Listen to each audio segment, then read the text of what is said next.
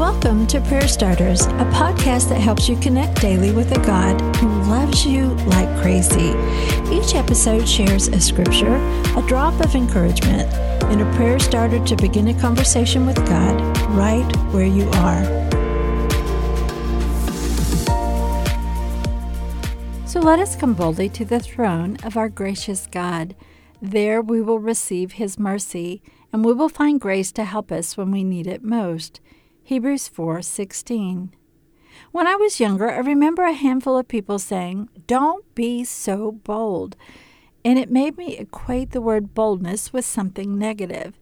And yet the author of Hebrews is saying the opposite. Come boldly, with confidence, with assurance, to the throne of our gracious God. I once had a friend describe this verse in a little different way.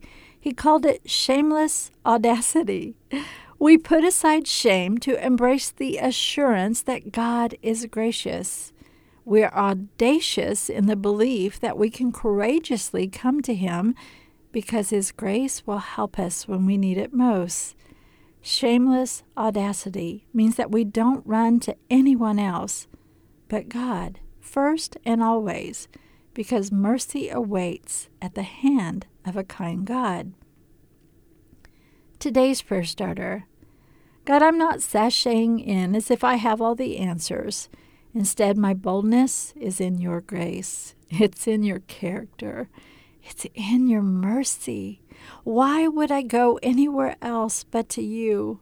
Why would I stay away when you say come?